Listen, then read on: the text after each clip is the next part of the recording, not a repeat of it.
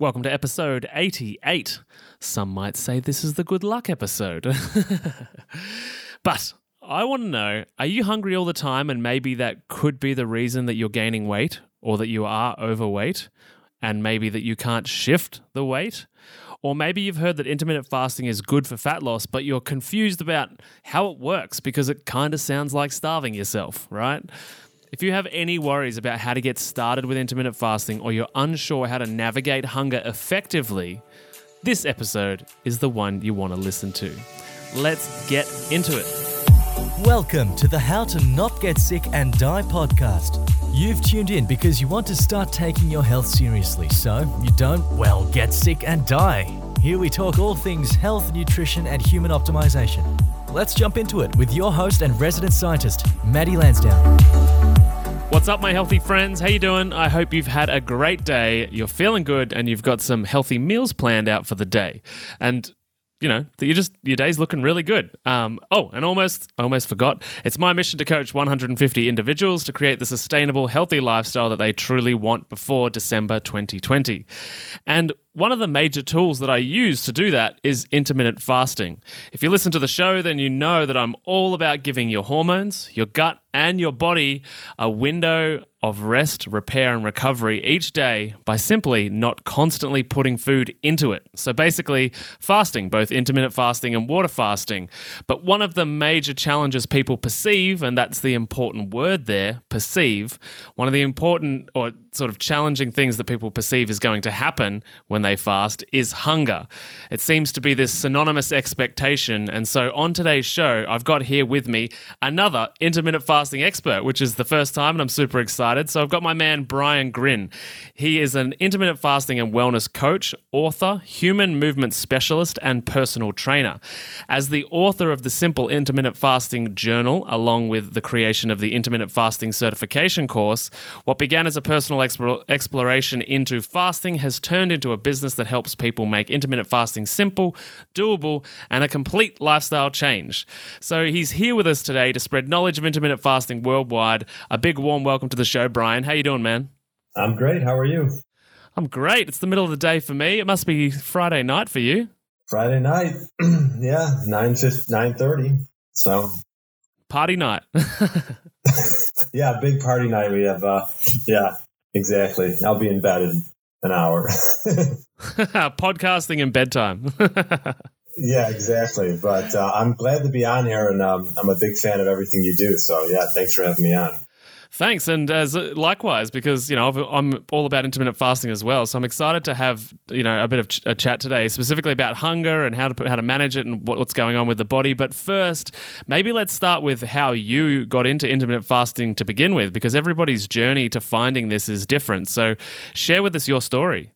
Yeah, so my road to intermittent fasting was actually so I've been in health and wellness for over 12 years, and mainly on, training people in a small studio and a little bit outside of that. And I just, obviously being in health and wellness, wanting to get your clients the best results possible, learning about nutrition was a big proponent of. And so I just started learning more and more. And a client of mine actually brought up fasting. I never really went down that road until she brought it up, and she started doing it herself and learned all about it. And so I started just doing research myself. She got great results. She was pre-diabetic. She had, high insulin and things like that, and got her blood sugar and insulin back to normal and was on the road to health. And I was just really blown away by that. I knew about fasting, but I didn't really research it until, she started having great results. And then I was like, well, I want to do it myself because obviously if I'm going to start talking about it and helping clients with it, I got to start doing it myself and learning about it. And that's pretty much how I got into it. And, this was 4 or 5 years ago. So ever since then, for myself, and I just turned 40. So just had a birthday a little while ago. And you do not look 40. Thank you. Thank you very much. That's yeah. Well, I have to say that, a lot of that has to do some with fasting and some with eating the right things and, just staying active. So, but yeah, it's sort of helped me turn back the clock a bit especially for my body and energy levels. And I was like, God, I got to just help more people with this. And I had a fear in the beginning, and I know a lot of people who are starting out, they're probably like, God, it's just that, you know, they're scared of skipping a meal pretty much, or even pushing back a meal. And so getting them over that fear is like, it's a liberating process. And it's something that I think everyone, for the most part, you know, obviously there's certain people who shouldn't, you know, particularly obviously underweight people and people perhaps who are pregnant or breastfeeding and things like that. But for the most part, I think it should be tried and done by most people just to see what it's like. I totally agree, and I'm very much of the approach that the further that we get away from nature, the more that we experience a biological cost, and humans in their natural state would regularly go between, you know, feast and famine, and I guess in our more socialized world, those words are potentially trigger points for people for various reasons, but you know, we simply go between letting the body rest and fueling the body, and it's really natural to go in between those, and the introduction of marketing and advertising that has been so eloquently manipulative over the last 150 years has convinced us, as you said, you know, that we need to have all these meals all of the time, and people freak out when you suggest that. Did you know that, you know, you can go without breakfast? And people are like, whoa, I thought it was the most important meal of the day. And then we highlight actually the guy that said that was John Harvey Kellogg in the late 1800s with his $1 billion cereal idea. It wasn't backed by science or anything, right? So yeah, it's so interesting how people approach it. What's your experience with clients that do experience that fear of skipping a meal? Like, what's the sort of, you know, their experience, and what's your strategy to work with that? Yeah, well, for the most part, what I do is I try to find out for them, like, what's the most important meal for them during the day, because you know, a lot of times, especially in Western society, that like dinner is a really important meal of the day for a lot of people, and they want to eat it with their family, which is obviously great. And so we sort of find out, well, what's the most important of the meal for you? If it's breakfast, then you don't have to skip breakfast, right? You can have breakfast and perhaps even have lunch, and then start your fasting time. So I think for the most part, we sort of work backwards, find what's the most important meal for you, and just for your, I don't know, for socially, a lot of times dinner is a big meal here. So we'll work on then skipping breakfast per se and pushing back. Let's say if you're used to eating, you know, take advantage of the overnight fast, push back breakfast an hour per day or per week. You know, just sort of move slow. That's how I sort of started. Was I wanted to push back breakfast an hour at a time until, you know, you get to about noon, and then, you know, you're sort of in that 16-8 window, which is obviously a good starting point for a lot of people.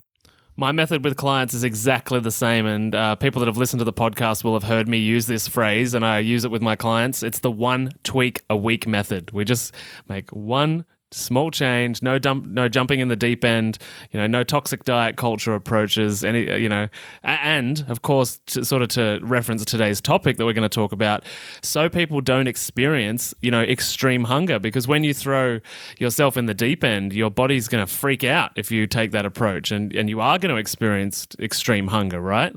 Yeah, for sure. I think when you first start, for a lot of people, they'll have some hunger. They're used to eating at a certain time. Maybe even headaches if they're used to just food or even coffee, which, you know, that's a whole other topic. But yeah, so I think it's just sort of confronting that and just understanding that hunger, you know, comes in waves and it goes. You know, I still, even though I don't have breakfast, I still get hunger in the morning sometimes, but I just sort of know that, you know, it just comes and goes, and just to ride it out. And then once you get past like that half hour that you're used to eating at a certain time, then it sort of just goes away and you can go on with your day.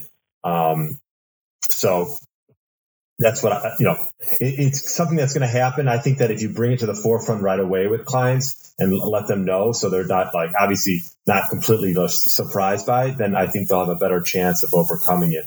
And then we can talk about other ways that, obviously we can eliminate, or not eliminate, but try to subside hunger as well.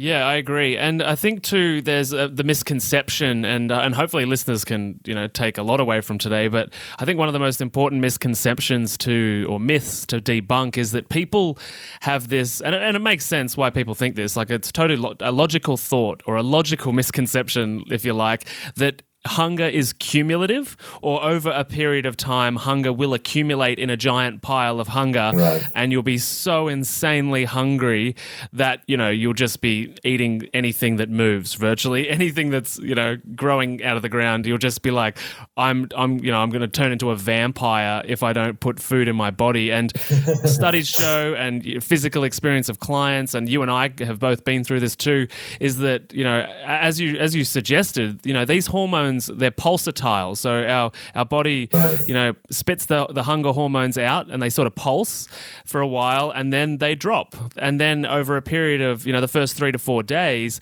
the body goes through a readaptation phase where they are the most challenging time, but hunger doesn't accumulate. It doesn't end up in a big pile. The body is adapting to the change, and it's like, oh, there's not food here, so the hunger hormones actually decrease over time. So I think that misconception is really common, that hunger will just get bigger and bigger and bigger and bigger. I totally agree. Yeah. I mean, I don't know how many, I've done some longer fasts just to experiment a little bit.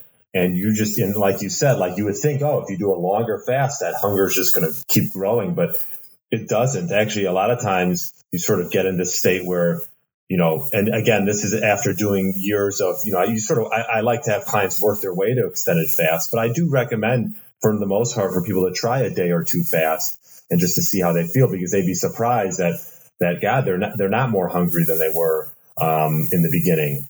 And it's definitely something to experience as an individual goes through a fasting journey.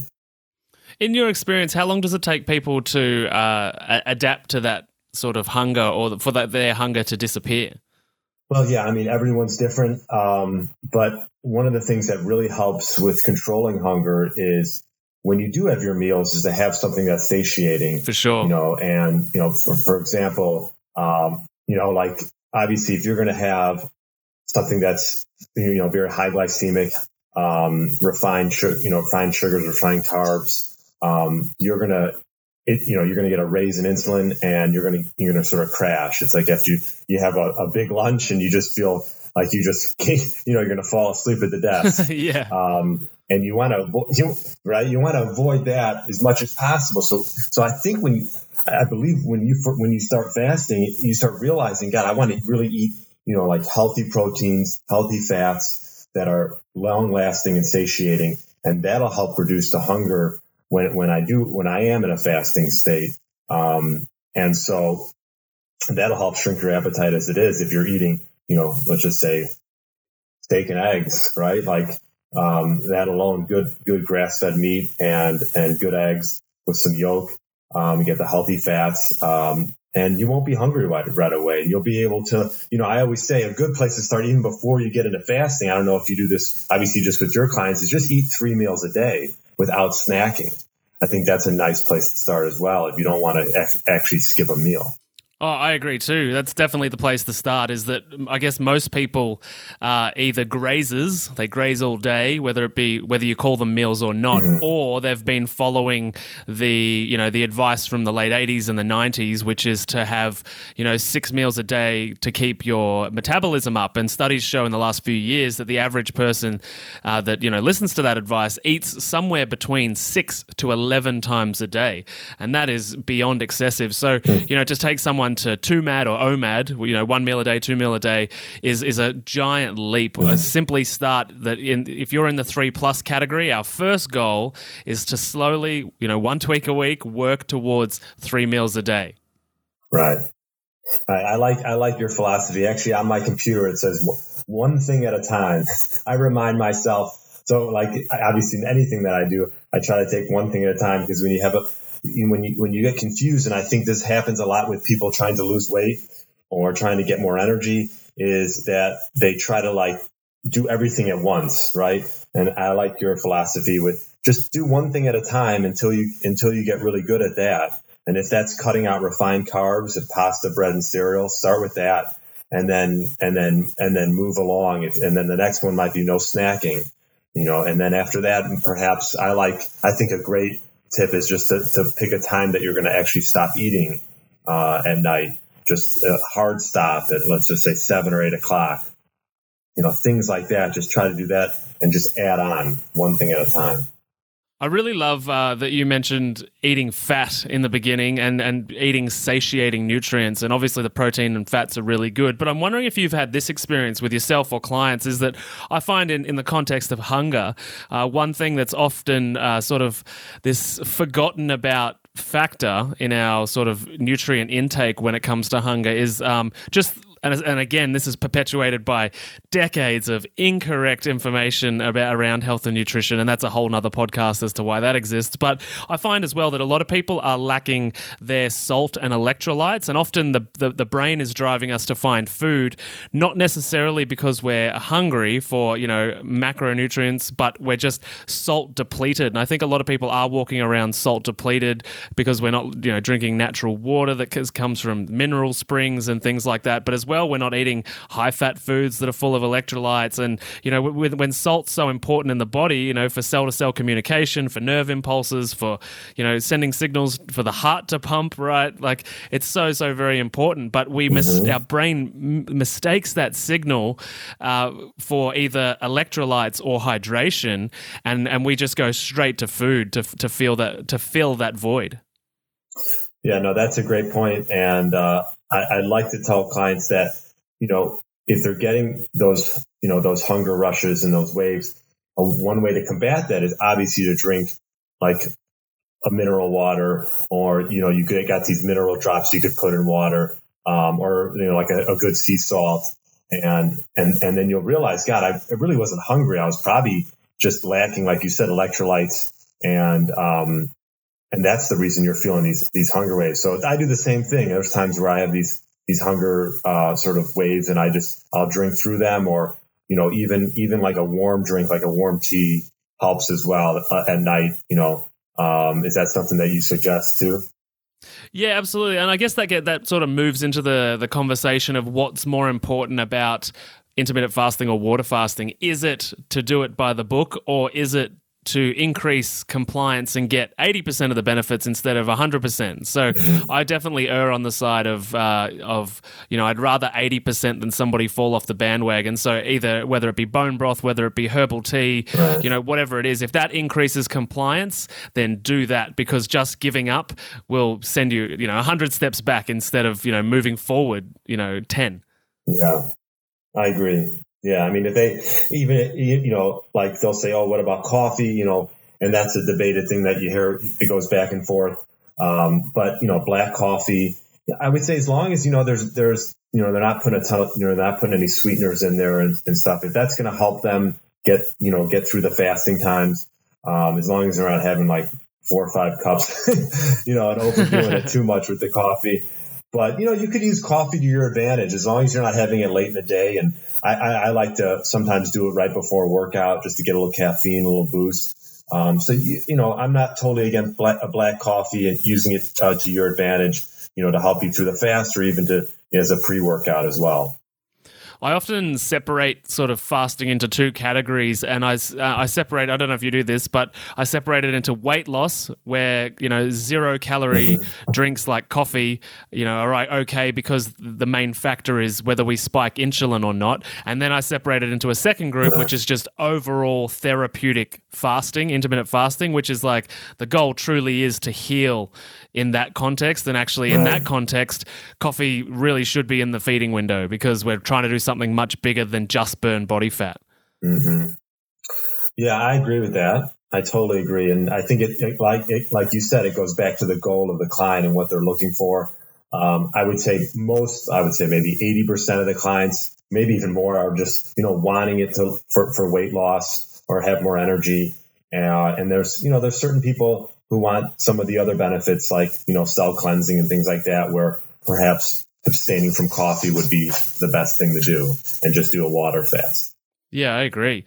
How do you go with clients, or what's your approach with people that do have insulin resistance or that are sort of morbidly or chronically overweight, because obviously there's a real dysfunction with the insulin and the blood sugar and et cetera, et cetera. And I'm just wondering how you go with challenges with those clients and their hunger.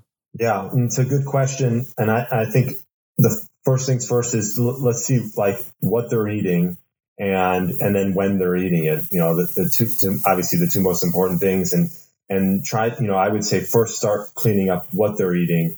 And, like I mentioned before, refined carbs and things like that. Because I think when you clean up the eating process and perhaps get them low carb and maybe a little higher fat, higher protein or moderate protein, it'll make when you start to have longer fasts, it'll just make it that much easier. And you want to sort of set that client up to succeed as opposed to just jumping right into fasting. I mean, some clients want to just jump right in and go for it. But others want to sort of ease their way into it. And I think, just evaluating what they're eating and then moving into when they're eating it and just restricting that timing, that eating window, as small as you want, as they get, further and further into their fasting journey.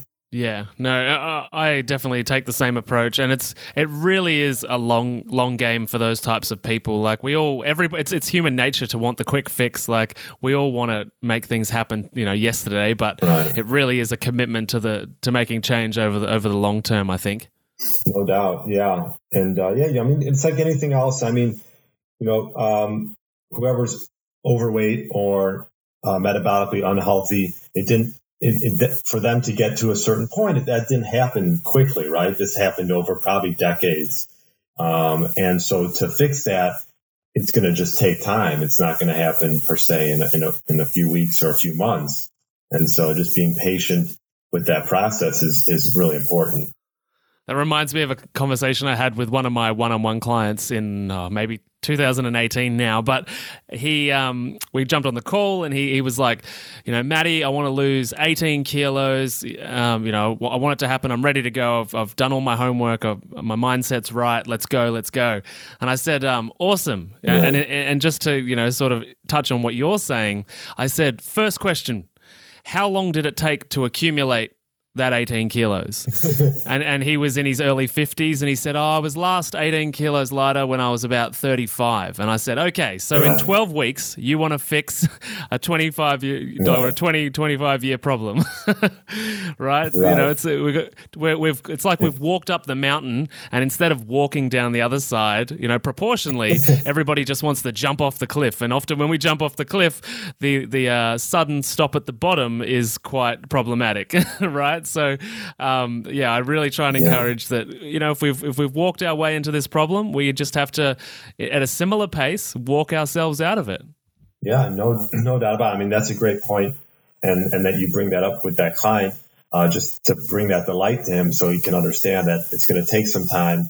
And that individual obviously was motivated, but a lot of people fall off the bandwagon, One, and this is something you'll see sometimes with fasting, is if, you don't have a good support system around you. Because I will say that some people, when you mention, if you mention to them that you're starting to do fasting, they'll think like the worst thing in the world, right? Like, like it's a starvation thing. Right. So like I try to stress to clients that, you really want to be in a supportive environment where people understand that. And if they're not going to be supportive, then it's not worth telling anybody. Oh, absolutely. And then you go through this, then that potentially, actually, what's just come to mind, and I've talked on a bunch of episodes with different experts on, emotional eating disorders and emotional addiction to food, et cetera, but if you set up your environment in a way that's not conducive to supporting you, you could actually begin some eating disorder behavior because you're keeping secret your health journey, and that's a really negative relationship to have with improving yourself, right? You don't want to hide this stuff from the people that you derive love and care from. So yeah, just kind of thought, with what you said there, that really triggered that could be an eating disorder if we don't have the right supportive environment. Yeah. And I mean, I think the main thing is just to make sure that, your partner, whoever that you're with or live with, that, they should just be informed, make sure they get the right information. Because like you mentioned, a lot of the information that's out there is being fed by, big food, big pharma, and they have, certain agendas behind it. Oh, absolutely. There's not many, let's just say there's not many companies that promote fasting, I always say, right? Because no one really makes money when you fast. Absolutely. Yeah. You can heal with intermittent fasting and water fasting. You can do all sorts of things, but you don't need to buy drugs. You don't need to buy supplements. You don't need to buy food. Right. Your body's it's an amazing tool. And when you leave it alone, it'll heal. For the most part. Yeah, I'm with you totally. No, absolutely. And so when people get started with intermittent fasting, what's sort of your top couple of tips to get them prepared or to get them sort of moving onto the first step? Yeah. So, like I mentioned before, one of the first steps is sort of finding out, what their eating times are and which meal is sort of most important. We'll keep that one. And then the other meals, like let's say dinner is most important for them. We'll take advantage of the overnight fast that you have, and we'll look to push breakfast back and ease them into fasting, increasing their fasting window. Let's say they're sleeping for 8 hours, give or take, right? Because we want to get good sleep, and, pushing that back until at least, you get at least, 12-hour fasting window. And so easing them into that, and then finding out what they're eating as well, because that'll help them stay satiated throughout the fasting times. So I think those are most important things. And then just why do they want to do this, right? Like, you hear it all the time, but you want to have sort of that strong why. Is it because, you have bad knees and you want to lose some weight because of that? Or is it because you want to just be able to play with your kids or your grandkids? So really finding out why they want to, have more energy or lose weight. And that's a true driver to get them where they want to go. I agree, and I think one of the big problems with the world we're in, social media particularly, everything's so image based, and a lot of people, even well before social media existed, magazines, TVs, stuff like that. Like a lot of people were going on these journeys, diet, nutrition, whatever, simply because of skin deep kind of values of I just want to look good, I want to be hot, I want to look good on the beach, and that kind of if you use that as stimulus for your health journey, it's very fleeting, and it does not have roots deep enough in your emotional being to really last longer than a week or two, and then you fall off the bandwagon. So I love that you talk about the why. I do the same thing in my program. Yeah, no doubt about it. I mean, that's so important.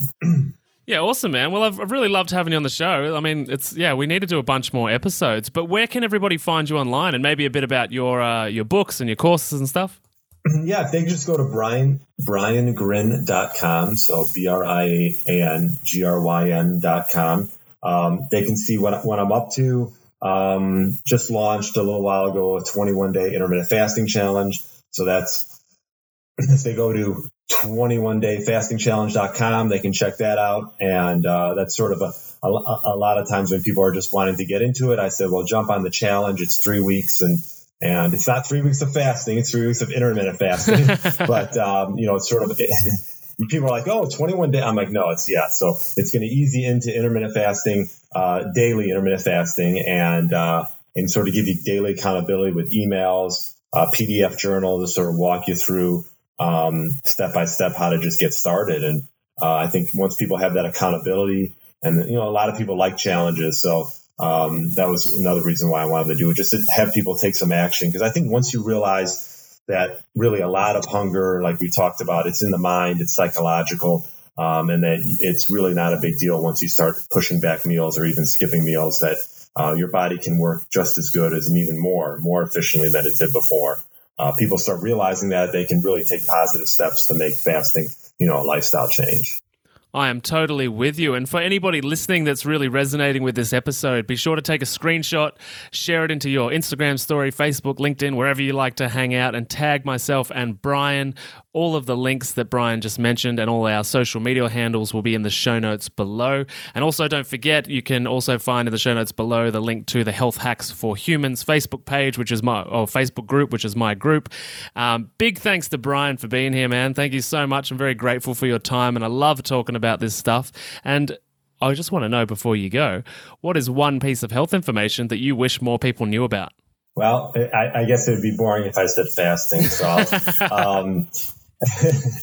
I would say a simple one that I've started doing more, mainly because I got a dog, but probably just to get up and move and walk. And after meals, I think it's a great time to do that. I think it helps with digestion. It helps with blood sugar maintenance. And it also gets you out of the kitchen and away from snacking more. And it's definitely helped me in that category. So I think a good goal is after every meal, go for a 10, 15, 20-minute walk. And I think your body will feel better, and you'll have better blood sugar maintenance and better digestion, and it'll keep you keeps you out of the kitchen. So, and they can listen to our podcast when they go for a walk. No, I agree. I do listen to that a lot of times. Now with all the social, the isolation with COVID and stuff. I would be in the car a lot, but I'm not in the car as much. So take this podcast on a walk. Great way to do it. Awesome. Well, Brian, thanks so much for being here. I hope we can tee up something again in a couple of months. And I hope that you have an awesome day. Yeah, it'd be great. Thanks so much, man. Thanks for having me. No worries, man. See you later.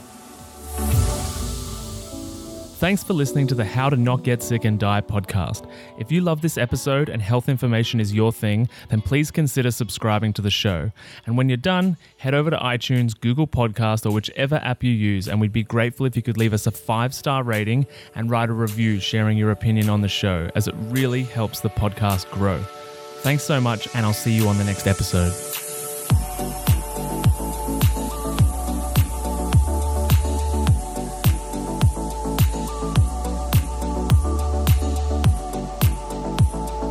Whilst the presenter that feature on this podcast endeavour to provide accurate information, it cannot possibly take into account your individual circumstances, and therefore the content on this podcast provided by any of the speakers is not intended as advice in any way for any individual, and should not be a replacement for professional medical or health advice of any nature. Always seek advice regarding your personal situation from a qualified medical professional.